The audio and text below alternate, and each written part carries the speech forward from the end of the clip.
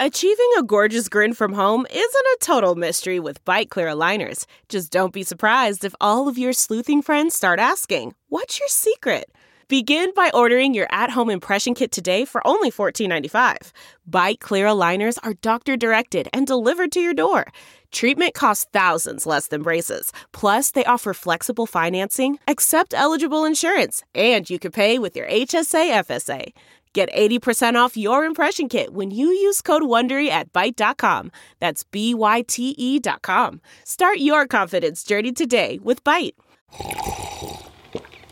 That's not just the sound of that first sip of Morning Joe. It's the sound of someone shopping for a car on Carvana from the comfort of home. That's a good blend. It's time to take it easy, like answering some easy questions to get pre-qualified for a car in minutes. Talk about starting the morning right. Just like customizing your terms so your car fits your budget. Visit Carvana.com or download the app to experience car shopping the way it should be. Convenient, comfortable. Ah.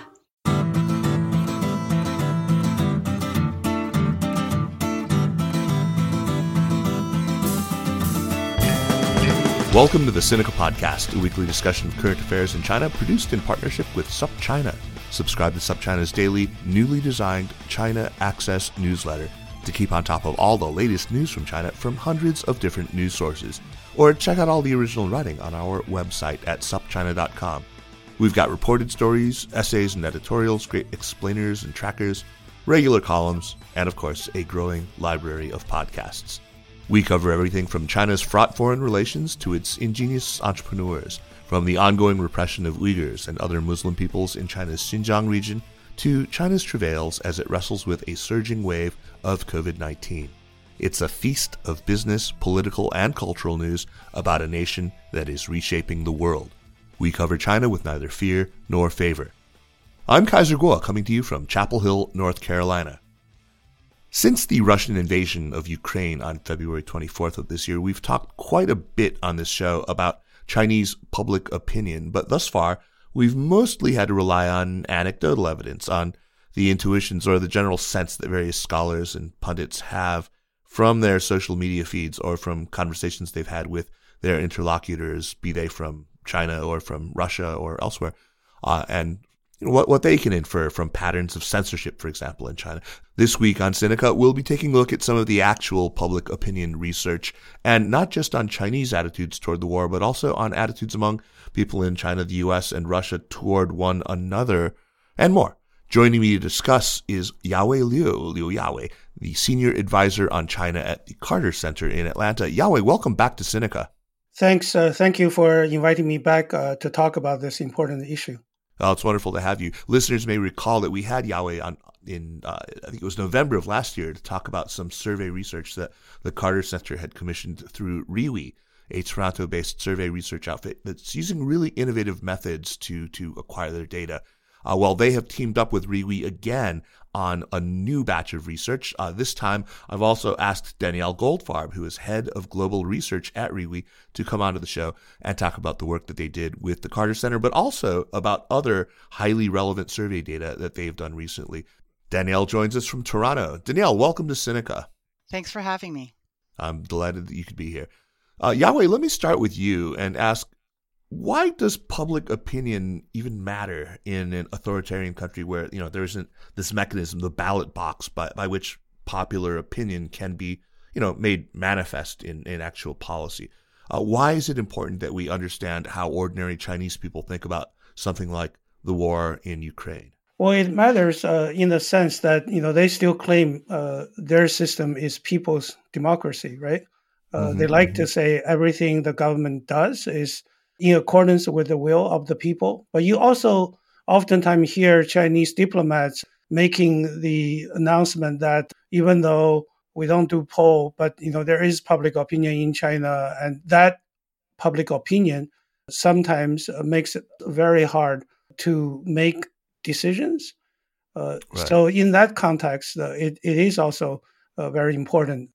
Social media in China has certainly provided a radar screen on how vibrant that public opinion is, although that public opinion to a large extent can be manipulated by the censorship regime in China. Indeed, indeed. And what did you set out to find with this latest set of questions? What were the top level questions that you had for Yawei in this set of research? So it was a quick decision to conduct this survey because we initially published the op-ed by Professor Yawei from Shanghai. He strongly disagreed with the government position. So that made us think, is Yawei's opposition to the government position a reflection of the popular viewpoint of the war? So, obviously Yawei is a scholar. He's not even an international relationship scholar. He's known for introducing the concept of intra-party democratization. So that prompted us to do it. So the most important question we want to ask, and which is the question really help us to ask, is what do you think China's support for Russia's war in Ukraine is in the interest of China's national security? So that was the top question that you asked, and there were another couple that you decided to tack on, which were also really, really interesting. Right. The other question we ask is, have you seen the accusation that Americans are operating biolabs in Ukraine? If you have seen it, do you believe it is accurate? If you have not seen it, do you believe it is accurate? So that's the second question we ask those that are being polled. Yeah, fascinating. I think we should just take a quick aside here and talk a little bit about the article that you referenced by Yawei, because this was something that got the Carter Center and the U.S.-China Perception Monitor sort of a bit of attention, not of the necessarily the favorable kind. In fact, your website was blocked after you published a translation of this. So Yawei is vice chairman of the Public Policy Research Center of the Counselor's Office of the State Council. So he's no small fry. I mean, he's somebody quite serious. What you've done, I think it's interesting because since the outbreak of the war, you've been kind of gamely trying to show that the debate within China over how Beijing should respond, the position that China should ultimately take with respect to the war, that debate has not yet been entirely shut down. And you've kept this going even after the website was blocked, after you got a lot of pushback about publishing his piece. Now, to be clear, I definitely share your view. I have talked to multiple Chinese diplomats and academics, and the discourse, I would say, is not as closed as some people might have been trying to lead us to believe. Like you, I have pushed back against the idea that in China there is no level of support for Russia that is too high, and no expression of sympathy for Ukraine is allowed. That's just really not the case. A recent example of this, I mean, while we're on the subject, I think it's maybe important that we bring this up. You tweeted about a couple of essays. One of them was a pro-Russian essay by a guy named Lin Zhibo, which was actually censored for being too stridently pro-Russian. And then there was a response by the guy named Cheng Mo, which I assume is probably a pen name, which wasn't censored, if I'm not mistaken. Can you talk about these two posts really quickly and give us your sense of maybe where you think that currently the allowable discourse, online at least, about Ukraine is in China? I think in the early days of the war, the censorship is such that you can only read or hear pro-Russia opinions. I think probably by the time we published Yawei, and probably after that, the criticism of Russia, the criticism of China's outright pro-Russia position is being debated. That voice is allowed. So Lin Zhibo, as you mentioned, is a real person. He actually is a reporter for the People's Daily. He's I don't know if he's still running, sort of the office, the People's Daily office in Sichuan. So his diatribe, so critical of the U.S., so critical of the West, and makes the argument that China and Russia is the most progressive force in the world. And in this eventual showdown, with the West, led by the United States. China is going to be China and Russia, and the progressive forces represented by them will be on the winning side. So it really correlates with the so-called time and momentum are on our side. The rise of the East and the decline of the West. But I guess that claim is so ardent, and talking about how Russia's war against Ukraine is so just that eventually, they're going to win. Maybe it's too far for the government to be associated with that position, and given the fact that he himself works for a media outlet, so that's why. So I was searching for it. Most of the mainstream websites, particularly where it was first published, Guanchawang, operated by the the Fudan group, the China Institute group, Zhang Weiwei and Eric Li. It was gone from there. It was gone from the Fenghuang website. But eventually I found it on one of the most leftist website called the Red Song website. It's still there. I don't know why it was able to be left alone there. And the other article, I agree with you, Cheng Mo is probably, we don't know his true identity. Lin Zhibo, basically his article is long. It's divided into 18 sections.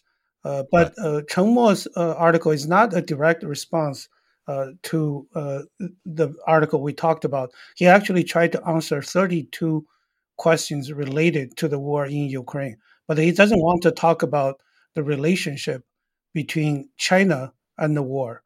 And what's most amazing about this article is the disinformation that being widely distributed in China. For example, that President Zelensky, he looks very energetic, but he's actually supported by drugs. The destruction of the Russian cruise missile, is actually was a fire. It was not destroyed. The Moskva, the missile cruiser, right? I think there's a lot of those kind of informations that are popular in China. He tried to debunk them all, but he doesn't want to get into the position to say that the Chinese government position is not a sustainable position. I see. So he doesn't go after directly Beijing's stated policy. He doesn't go after directly. He just goes after a lot of the misinformation that's out there circulating. I think one thing he does go against the other article is that the Russians' slow pace of occupying Ukraine has a lot to do with their care for the life of the civilians.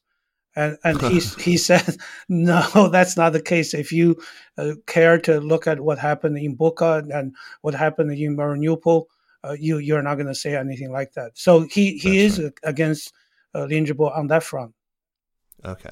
All right. So that was an interesting side, but let's get back into the actual survey data that you guys did. So before we dig into the results commissioned actually by the Carter Center, Danielle, perhaps you could remind listeners who don't remember or who didn't hear our show with Yawei and his colleague Michael from November, remind us how ReWe conducts its surveys and how that addresses some of the problems that we ordinarily encounter when we're trying to do survey research in countries like China in particular.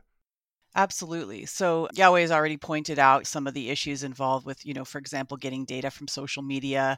Got big data there, but a lot of that can be censored, and you're hearing really from the most vocal people. And there's obviously, social desirability bias to express views in a certain way. We know that, email, another way that you typically get data would be through a typical panel where you have, people who are incentivized to a kind of a narrow group of people that are paid and habitual survey takers. And what we're doing at ReWe is we're trying to address biases, minimize the biases associated with some of those conventional approaches. And the way that we do that is by using a technology called random domain intercept technology. And it's sort of like, I don't know, for those of you who are listening, but remember landlines where people would, randomly pick a number out of the phone book and call this called random digit dialing. It's the analog for the internet. So we're basically, randomly intercepting people online. And the way we do that is we have hundreds and thousands of parked but inactive web domains that are kind of rotating at any one time. And they might, you might come across an error message if you're surfing the web. And if we happen to occupy one of those web domains at that time, then you would be exposed to a survey. And by doing that in this randomized fashion, where anybody who is online has the potential of receiving one of these surveys, and therefore we're getting access to people that are non-typical survey takers. So in China, when we survey our respondents, we know that 60% of them tell us they've never taken a survey before. More than 80% haven't taken one in the past month. It's really people that are from all parts of the country, not just tier 1 and tier 2 cities, tier 3, tier 4, rural. If you have a smartphone, we can access you, any device, smartphone, desktop, tablet. Sometimes even people respond on Teslas. And so that way we're really accessing people that are not typical survey takers. And the other feature that's really important about the way we gather data in China, and I should just also mention, we're in every country of the world except for North Korea. So we work in places where it's difficult to get more reliable information. Right. And when there's restricted information environments. And one really key feature of the technology and the approach is that, again, with conventional survey methodologies, if you're incentivizing someone, you need to get their contact information. You need to somehow be able to give them that incentive. We don't want to collect any personally identifiable information because we want to minimize the chance that people will lie and maximize the chance that they're going to be honest. And so we don't collect any personally identifiable information. So it's really, truly anonymous. Yeah. Are you willing to share maybe some examples that you could cite where Riwi's approach yielded maybe a better sense of public opinion than maybe more traditional polling methods did? I can think of a couple of times where we've been pretty badly led astray by polling data, right? Yeah, absolutely. I mean, the most obvious examples, Riwi's done all kinds of things. The original application was for pandemic monitoring during a different pandemic, but it's been applied to all sorts of global events.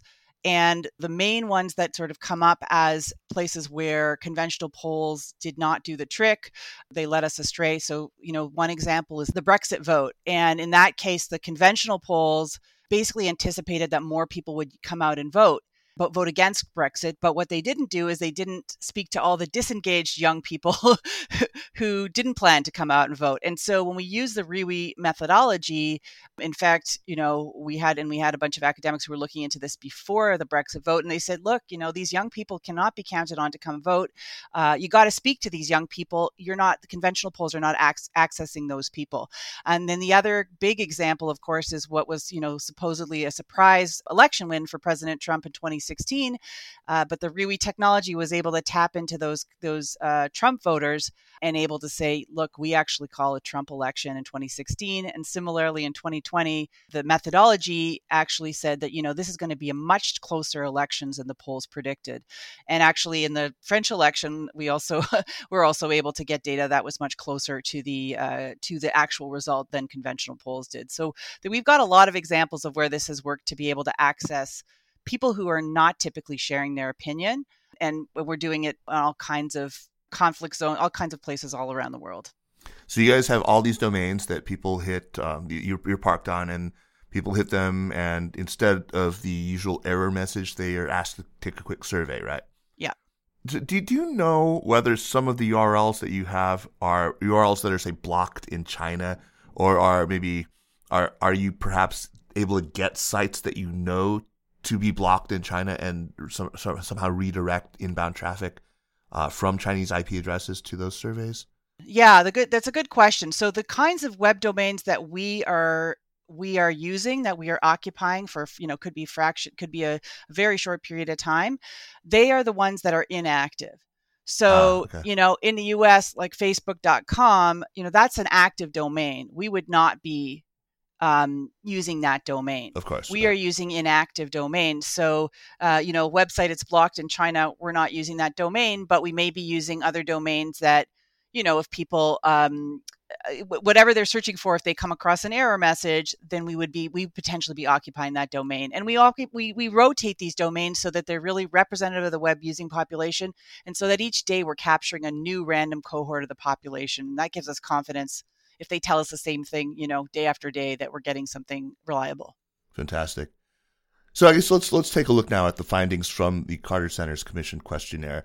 You guys set out to look at levels of support for Russia and opinions about China's best course of action. That was another one, and that was really an interesting one because you gave one set of questions that asked that gave them the option China steps in as some kind of a mediator, and the other that didn't give them that option. That was sort of various ways in which to support or not.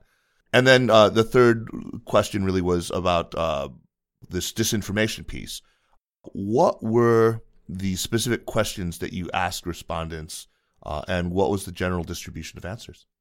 So basically, the first question is whether China's support for Russia is in China's interest. I think I'm quite surprised by the outcome, because before the survey, I was thinking, if you're watching, both the state and social media news, if you care about where China is today, and if you think about, where China is going to go after they are so steadfast in their support of Russia, what is going to happen to China. So I was hoping that, at least probably there will be a divided kind of opinion, but it's largely one-sided. So 75% of those that are polled believes that China's support for Russia is in China's interest.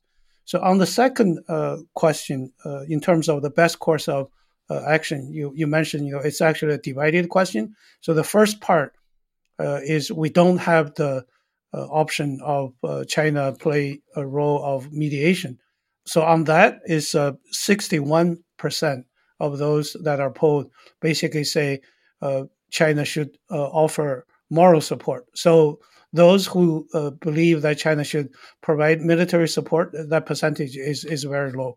And then once we introduce the option of China playing a mediation role, then 58% of those polled basically said China should play a role of mediation.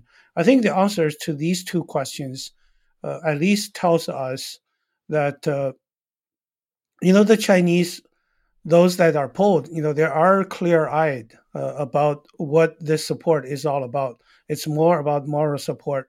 It will be stupidity for China to get militarily engaged. And of course, they probably don't know much about how China is being warned by Biden and by the European leaders that, if any material support you offer that can be interpreted as sustaining the war effort, then you're going to face consequences. So I'm comforted by this finding. And finally, on the biolab, the conspiracy theory, if you ask them, have you seen this? Those who have seen this, I think 72% believe these accusations are real, that Americans are operating biolabs.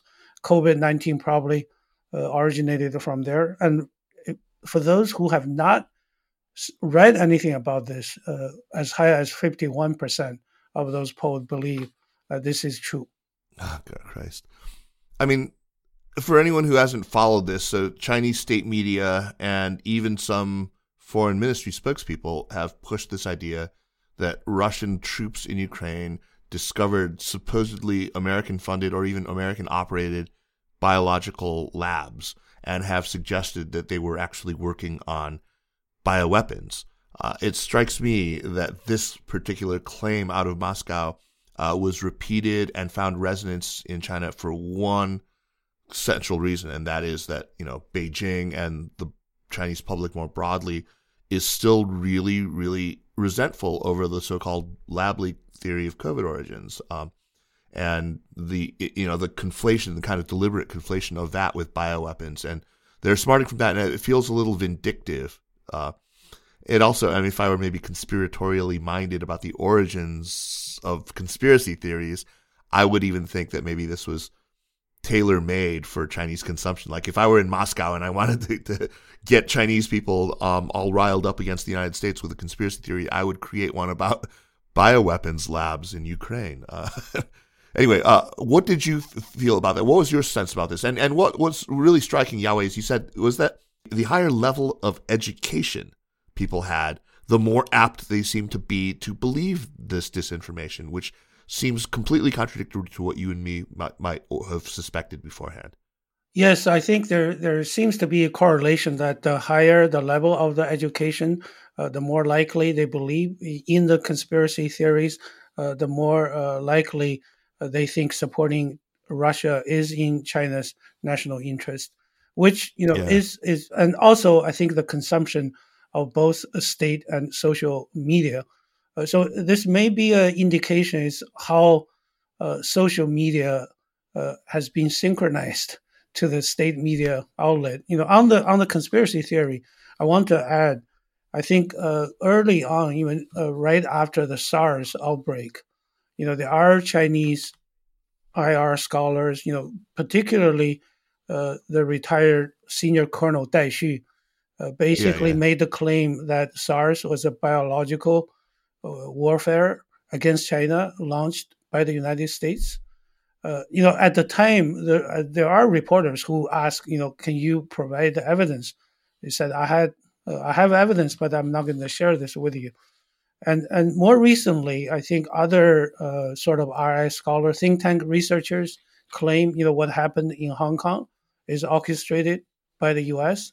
and then what happened in Shanghai is orchestrated by the U.S. And the goal, of course, is to use a pandemic and China's approach to this, to weaken China's economy.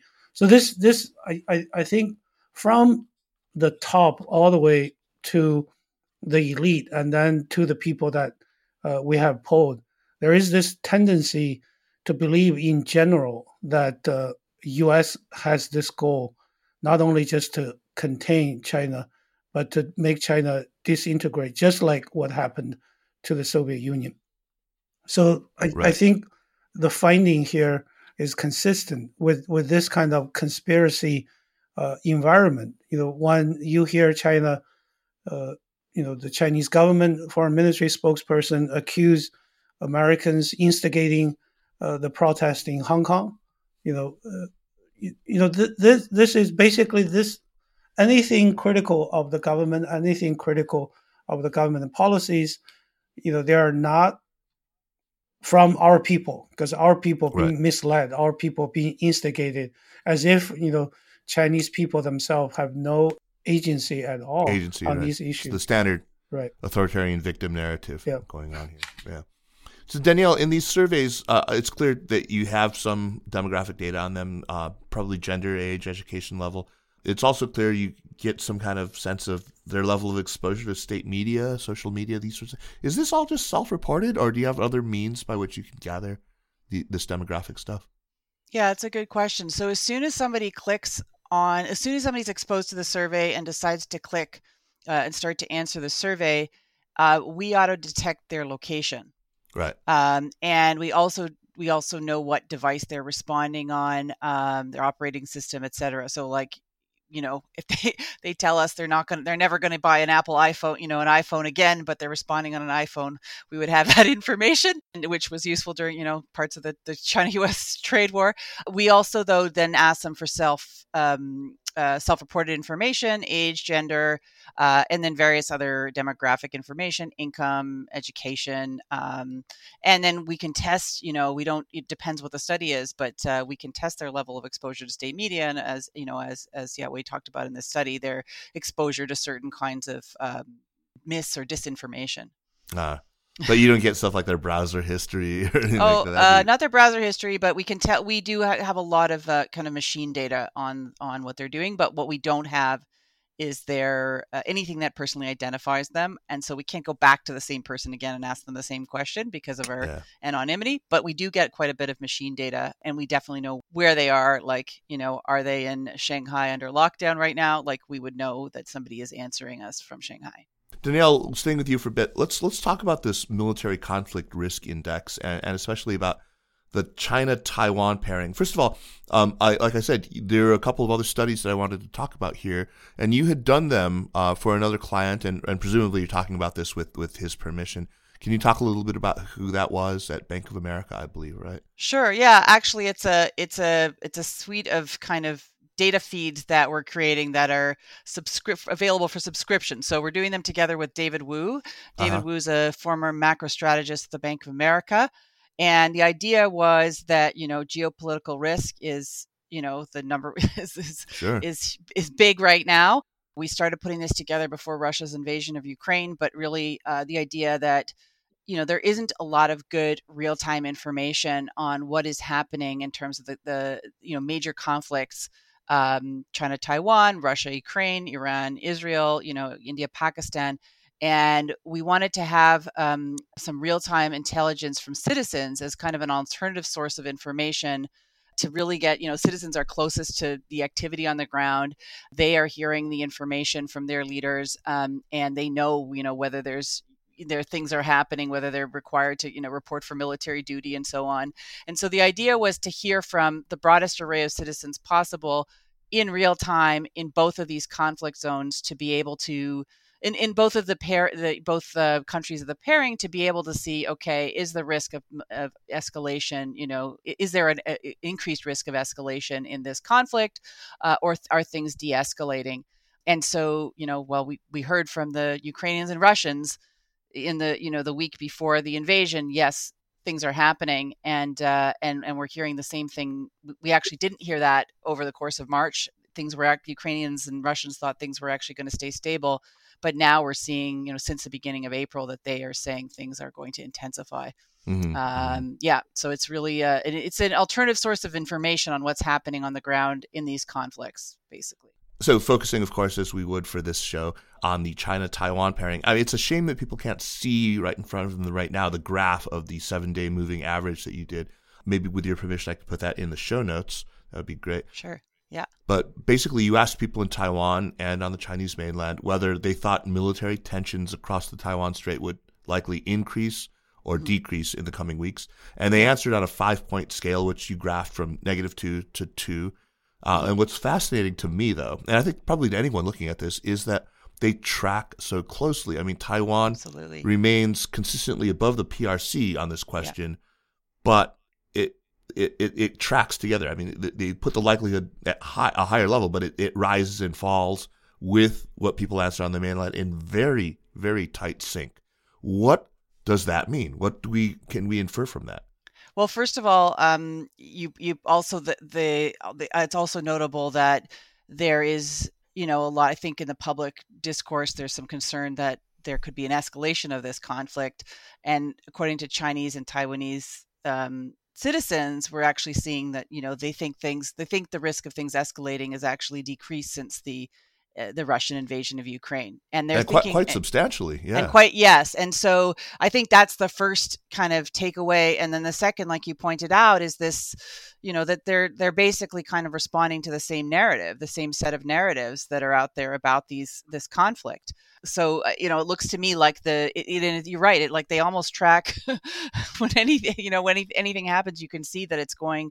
That this is happening in parallel, and because we're doing this every day, repeating the same question every day to a new random cohort, and it's really remarkable how much they're aligned. Another question that you asked in the work that you did with David Wu was about the likely impact that the conflict was going to have, and whether that's more economic in nature or political in nature. That is, will it affect the economy, relative economic power of the country in question, or will it affect the political system? And I thought it was really interesting too. Yeah, we were basically trying to ask, what's at stake in this crisis, right. Not in the crisis, in this broader geopolitical conflict between, Russia and China and their allies, and the U.S., Europe, and its allies.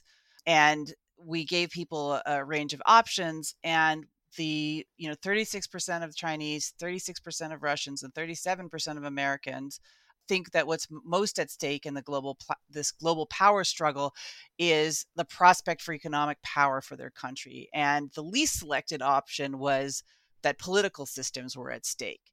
And this is it's very interesting also because, it's sort of this new, what some people are calling the new Cold War. It's really about economics. It's not, the world is just much more tightly integrated now, and it's a different set of issues I mean, not completely different, but really every citizens in all these countries recognize that what's really at stake is the economic success of their countries. And on the one hand, you could find this kind of disconcerting because, economics is not supposed to be a zero sum game, right? Like if we've learned anything from economic history and theory and so on, it is that we all benefit by trading, right? And so but that's kind of the finding that we get. And I think you said that you didn't think it was that surprising, Kaiser. No, I don't think it's surprising. Partially, I'm glad at this outcome. Yes, I am concerned they didn't learn about the Edgeworth box in Econ 101 as well as they should have, maybe, and how all trade is supposed to be mutually beneficial. But what does sort of maybe give me some heart is that they're not swallowing this narrative that people are pushing in Beijing and in Washington, that this is a primarily ideological struggle, that this isn't autocracy versus democracy necessarily, that there's... I mean, if I had to hazard a guess as to why people in China would reject that narrative, is that I think a lot of people in China simply don't believe that China intends, even if it wins this, as it were, to push its political system onto anybody. I mean, and those who do think that political systems are at stake here are answering that question maybe defensively, because, it doesn't specify whether it thinks that, political change will come to them. It could also be to us, right? And they do believe that the U.S. wants to foist its political system onto China. Russians probably feel the same way. And Americans are, they're still locked into this idea that economic power automatically brings about systemic political change. So that would be my kind of stab at a 10-second theory of it. But anyway, fascinating results. Yawei, I imagine that many people would be surprised by the results that you have that show this whole higher education being correlated with higher support for Russia. I mean, it's really hard for me still. I mean, I know you've offered a little bit of an explanation, but why is it so hard for me to shake this longstanding belief that China's educated urbanites are somehow more cosmopolitan and therefore more, maybe Western leaning than the rest of society? Is it time to retire that idea? No, I don't think it's time to retire that idea. I think this correlation, the higher level of education, the more likelihood they believe, in conspiracy theories or believe that China's support for Russia, the war in Ukraine is in China's national interest. I think, as I tried to explain earlier, so there are multiple factors here. Number one, of course, is what I said is the monopoly of both the state and social media, by the propaganda apparatus. Number two is, I think this is a true reflection. It's kind of we can take into consideration Danielle's talked about the findings of this U.S.-China competition or rivalry is not about ideology. It's really about containing China. So I think I've mentioned this in other places. Is I think there is this October Revolution moment in China. The China's elite, more and more of them start to believe that U.S. now is hostile to China. What U.S. is trying to do has nothing to do with ideology or human rights or anything like that. It's more about to make China, to paralyze China's economic growth, to deny China the crown jewel of innovation and technologies, and to basically make China disintegrate. The ramification of this is going to be serious if we go back to 100 years before when President Woodrow Wilson failed to deliver Jiaodong Peninsula to China after Germany was defeated. That caused widespread disillusionment and disappointment in President Woodrow Wilson, in Western liberal democracy. At the same time, Moscow issued a declaration saying they're going to return all the territory seized from the Qing court to China. So that created a pivot in China, which was before they think liberal democracy, just like what Japan was able to do, is use Western institutions, to strengthen your country. So at that point, they made a sharp turnaround and many, like Mao and other founding members of the party, to believe that the Soviet way is the best way for China. So this is what I'm concerned most now is U.S. best asset in this competition with China is what you mentioned, the elite positive perception of the U.S. is now going through a sea change. And once, so here we are yeah, in 1919 again, right? Exactly. The eve of the May 4th movement, and you think that this profound disillusionment that the liberal intelligentsia, I mean, everybody, these guys like Chen Duxiu and Li Dazhao were all, committed liberals. They were not, so enamored with Marxism yet, but this was a pivotal moment. Right. That's I think profoundly interesting argument. One of the popular tweets by Liu Xin, the anchor woman for CGTN, her tweet is that, you want us to destroy our friend and then you turn around to destroy us. I think that's a reflection of not a majority, but I think a significant portion of the people, particularly in the international relations communities, that they think because U.S. is such that, we have to hedge. We have to have a friend. What if we're not going to have any friend around when U.S. starts real decoupling with China? So Yawei and Danielle, I'm not sure who's best suited to answer this, but where did you find pockets of opposition to the war? I mean, are there demographics, identifiable segments of Chinese society where opposition to the war or a desire for China to stay out of it completely or to even side with NATO and the United States with Ukraine, was that found to be slightly higher? Is there such a place in the demography of China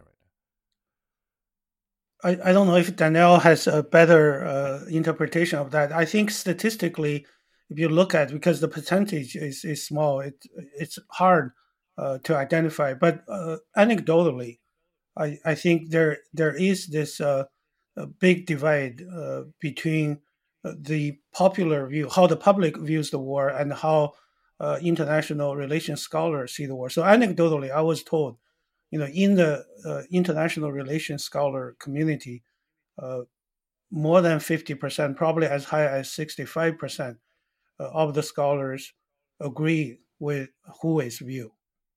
So if that's the case, then that's a sharp contrast that at the elite level, people seem to have more comprehensive understanding of what China's support for Russia means, whereas at the lower level, they don't seem to be able to have accurate answers to that question, or how do you calculate cost and decision making? Yeah, it's pretty tough. I mean, in this study, it was like N equals 4,800 something. This is not a small study, but I'm sure you weren't able to get so granular that you could say, this person has a PhD in political science. Or Danielle, you were going to say? So I was going to say that we asked in my country, people view the Russia-China relationship. And one thing we observed is that the Chinese were less likely to actually say that it was an allied relationship than the Russians were.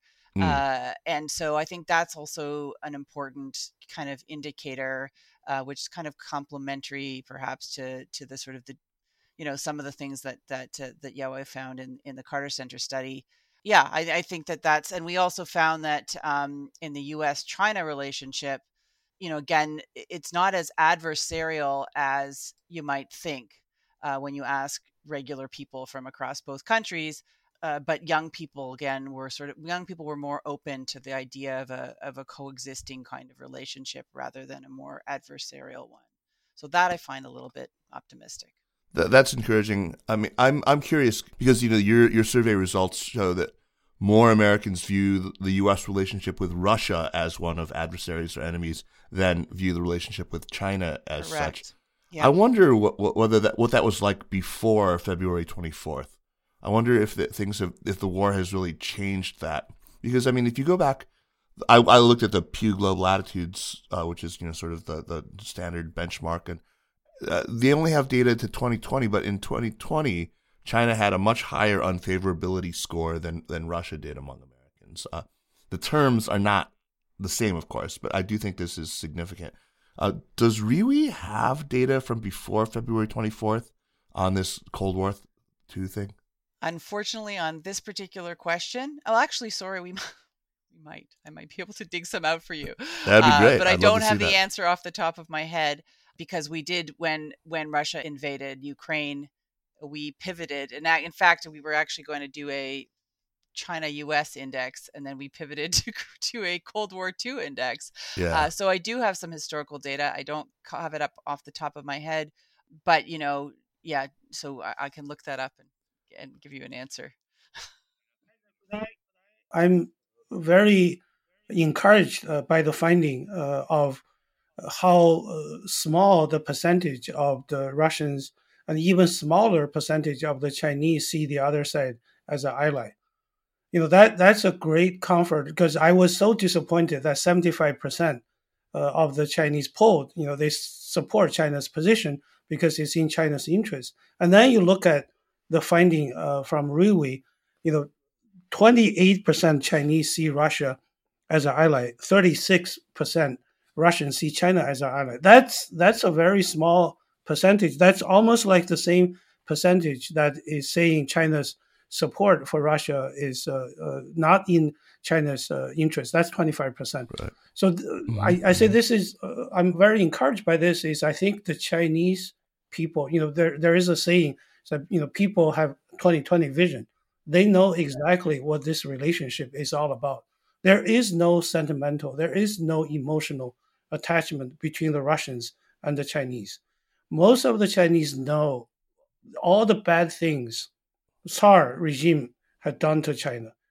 Most of the Chinese, the older generation that Danielle referred to, they understood how disastrous when China adopted the Russian economic mode, when China adopted how the party is going to be supreme. And so I think, if we look at where Chinese public opinion is by combining these two data sets, is I think the Chinese believe that supporting Russia is in the interest of China, not because they like Russia's war, not because they like Russia as a country, they like Russian as a people, but because the U.S. is so hostile to China. And in this kind of macro environment, it's better to retain Russia as a friend so that you're not going to end up fighting the U.S. alone. Yawei, I think that's exactly right. And it reminds me of something that Sidney Rittenberg, the late Sidney Rittenberg, said to me a few years ago. We were talking to him at his home, his winter home in Phoenix, Arizona. And he said that there's really no love lost between Chinese people and Russian people. They don't have a natural affinity. Chinese certainly don't have a natural affinity to Russians, nor do they have a natural love for the British. But they do have a natural love for Americans. And I've always found that to be the case, that there's there's so much that unites them. There's so many things about their personalities, for good and for bad, that are the same. Danielle, I want to talk about maybe the last thing before we move on. Some of the findings that show a lot of Russian confidence and appear to show strong, solidarity within Russia. There's this result that shows 80% of Russians believe that their side actually has the upper hand over Ukraine, which oddly might be actually more realistic than the 73% of Americans who are convinced that our side, Ukraine, has the upper hand. I mean, look, Ukraine has had a very impressive showing thus far, for sure, but still, right? You look at the military might of the Russians. It's not over yet, and I worry about the hubris. Anyway, then there's the 42% of Russian respondents, which is much higher than for China or the United States, that agreed with this idea that they should support their country even if they think it is wrong, which I thought was an interesting question to ask. And it's 48% of Russians believe that people should support their country even if their country's actions and policies are in the wrong. Yeah. Oh my God, it's gone up 6 points now. Just 48%. That's shocking. That actually reminds me of in years ago, my band was in a contract negotiation, and I was the dissenting voice. I said, no, we're going to ruin this deal. Why should we? And one of my bandmates said something like, if we're all going to be, well, there's a vulgar phrase that can, where the noun can be both most awesome and like a stupid ass. I said, if we're all going to be awesome, let's be awesome together. If we're all going to be dumbasses, let's be dumbasses together. I said, actually, can I say I don't want to be a dumbass with you guys? And I got, was practically kicked out for saying that. But whatever. But yeah, that's. I'm glad that the number is much smaller for China. Yeah, and the thing that we're going to be doing is tracking these questions. Like we continue to ask them on a daily basis to kind of understand whether, is this going to change? Are the Russians at some point going to not believe that they have the upper hand? Are the Americans going to start to feel like they, are like, so what is actually, because it's shocking to, I think, probably most Americans that 80% of Russians think they have the upper hand, given the media, given the media narrative that, Russia is really struggling. Yeah. I worry about that media narrative, though. I really do. I worry. I mean, it's impressively powerful, certainly. I mean, the discursive power of the Western media has been on ample display throughout this whole thing. Certainly, Zelensky has been heroic. A lot of stuff. It's been pretty great. But yeah. All right. Final thoughts, anybody, before we move on? What's next? Yawei, do you have more research planned? I'm really curious to, I'm just not just for scheduling a show for the next time I have you on, but just. No, our plan with Riwi is we're going to start this regularized poll of Chinese perception of U.S.-China relations and how they see their image internationally. So, because last November when we talked about it, it's a pilot. We only asked 2 questions. So it's going to be a more comprehensive one. So we'll do one later this year and then probably another one early next year, so that it will be we'll have more data, more questions will be asked. I think now we're just drafting the questionnaire. There are 13 questions in addition to the gender, income, location data. So we probably will launch this wave later in the summer or in the early fall. So we're working with Riwi and other sponsors, including Committee of 100 and Oxford University China Center, that we're going to do this survey. And we want to regularize it so that just like Danielle's constant, this index, right? So you have tried to catch if there are any changes and how to interpret these changes over time. I'm delighted to hear that. I'm really, really keen to see the results start rolling out from that. Oh, fantastic. Yeah, maybe I'll also add that so in addition to the work that Yawei and the Carter Center are going to do with Riwi, that on these regularized opinion polls of China-U.S. perceptions, so we're also continuing to gather data on the 2 other indexes I talked about. One is this Cold War II index in Russia, China, and the U.S. perceptions of each other, but also includes real-time economic data. So, for example, we know that in China, first quarter GDP came out very positive looking, but it's kind of a rear view mirror when you have Omicron and all these lockdowns and so on. And so we're trying to capture in real time, what is consumer spending look like, and we've got that data now for April. And we're trying to capture, inflation, like all kinds of data that are related to, basic economic conditions in China, also in Russia and the US as well simultaneously. And then we also have these continuing gathering of data in these conflicts. The conflict between China and Taiwan in particular might be interesting to your listeners. The economic data in China too, obviously. That's fascinating stuff. So let's stay in touch on that. Fantastic. Yeah. Danielle Goldfarb, Yawei Liu, thank you so much to both of you. And sorry to take up so much time on a weekend evening. I'm sure you have better things to do. But I look forward to having both of you back on the program, together or separately, but either way, for sure. Before I let you go, let's do some recommendations. But first, a quick reminder that if you like the work that we do with the Cynical Podcast, please help us out by subscribing to SupChina's China Access, our daily newsletter. Honestly, I just think it's the best one out there in English, and you'll find it highly readable, super informative. Just go to supchina.com/subscribe.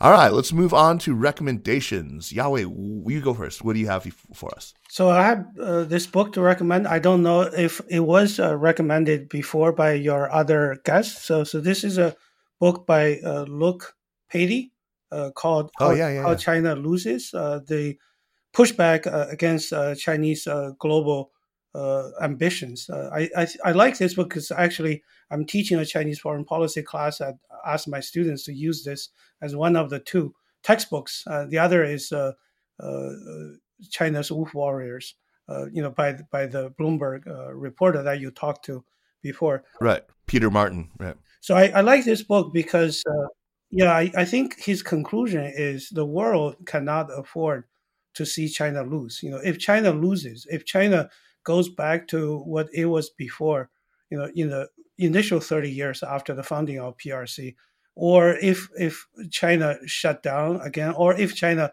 becomes what we don't want to see, then it's not just miserable for China, it's going to be disaster for the whole world. But then at the same time, he makes the argument that where China is going now certainly is a threat to the international order, to the rule-based environment that all countries should hold China accountable and not to be coerced by China's economic and other sanctions. And so what he's saying is let's not try to make regime change, but try to push or persuade or convince China there is a better way, for you to have your domestic as well as your foreign policies.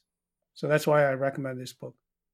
Yeah, I read Luke's piece, an excerpt, I think it was from the book, in The Wire China, and I had the pleasure of reading it out loud when we were working with them on the China Stories podcast. So I think he's a fantastic writer. I'm looking forward to reading it. Great recommendation. Thanks, Yawei. Luke Patey, How China Loses.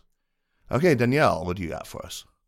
So I'm going to recommend a book called Invisible Women. Came out a couple years ago. Have you read it? No, I haven't. Okay.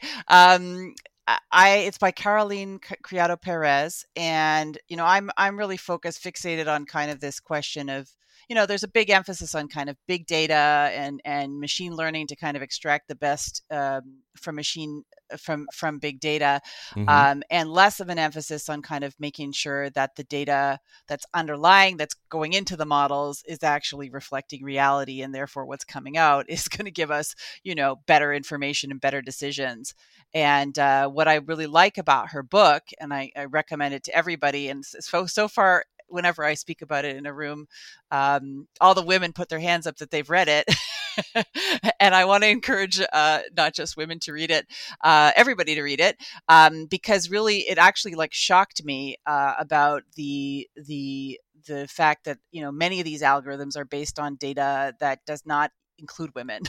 Yeah. And yet everything from where do we everything from sort of how do we which sidewalks do we shovel first because of women's transportation patterns to, the way that airbags are designed and so on. And so it was shocking and eye-opening to me as somebody who spends her time thinking about data and data bias and inclusive data and so on. And so I wanted to encourage other people to read it because I really enjoyed it. Invisible Women by, you said, Carolina Criado Perez, is that right? Yes, exactly. Okay. Fantastic. Thanks. And I will read it. I try to make a point of reading everything that gets recommended. I'm still making my way slowly through it all, but I try my best. So I would like to recommend the book Tokyo Vice, which I started reading right after I started. I started it right after I talked to my colleague Chang Che, who had recommended it on this show. He had recommended the TV show, the HBO Max series of the same name. The book is the memoir of this remarkable guy named Jake Adelstein, who grew up in Columbia, Missouri. He's actually like a high school classmate or something of Pete Hessler. He, for many years, was a Yomiuri Shimbun reporter, writing in Japanese, covering metropolitan crime, and really going after the Yakuza. which is just astonishing. It's a riveting book. It's a great story. He actually does not just a fine job of retelling, capturing all the detail and stuff, but it's actually like just the right level of self-effacing. It's not just like, braggadocio from beginning to end. It's quite good. And you should actually go back and read the New Yorker piece that was written about him by Pete Hessler back in I think it was like 2012. As the guy they got to play him on the HBO Max series is, I don't know if you've seen Ansel Elgort, who for my money, he's like the most handsome guy in the world right now. He played Tony in the new Spielberg West Side Story. He's really, really just like physically just magnetic, right? I mean, who wouldn't want to be played by this guy, right? Huge differences though between the HBO version of Jake and the physical Jake that's described in Pete's story. It's pretty funny. But the HBO version of the story, it's different for sure. They do a lot, to make it work as a TV show, but it doesn't feel fundamentally dishonest. So I would second my colleague's recommendation of the show as well. It's quite good. So read the book or watch the. I started watching the series, the HBO series. I watched like 2 episodes. The book's great. The book is better. Yeah, well, I tend to like books better, but no, I mean they're both fun. They're both. It's kind of fun to compare and contrast too, because it's not the same story exactly. I mean, there are details like the exam, for example. That's a detail that's kept in there pretty faithfully, including the part about him forgetting or not recognizing that it was a double-sided piece of paper and that there were a bunch of exam questions on the other side. All these details are left in, but there's lots that isn't. A lot of the characters in the book, you can see who they were supposed to be. They're conflations of a bunch of different people from the book, okay, and they make it into the movie, but in really good ways and things that will go kind of tragically, horrifyingly bad if they stay faithful to it. But it's really good. Really good. Anyway, thank you so much, Danielle and Yawei. What a pleasure to talk to you both on a Friday night. Thank you. Thank you. Thank you. Have a good weekend. All right. Have a great weekend. You too. The Sinica Podcast is powered by SupChina and is a proud part of the Sinica Network. Our show is produced and edited by me, Kaiser Guo. We would be delighted if you would drop us an email at sinica@supchina.com or just give us a rating and a review on Apple Podcasts, as this really does help people discover the show. Meanwhile, follow us on Twitter or on Facebook at SupChina News, and be sure to check out all the shows in the Sinica Network. Thanks so much for listening, and we'll see you next week. Take care.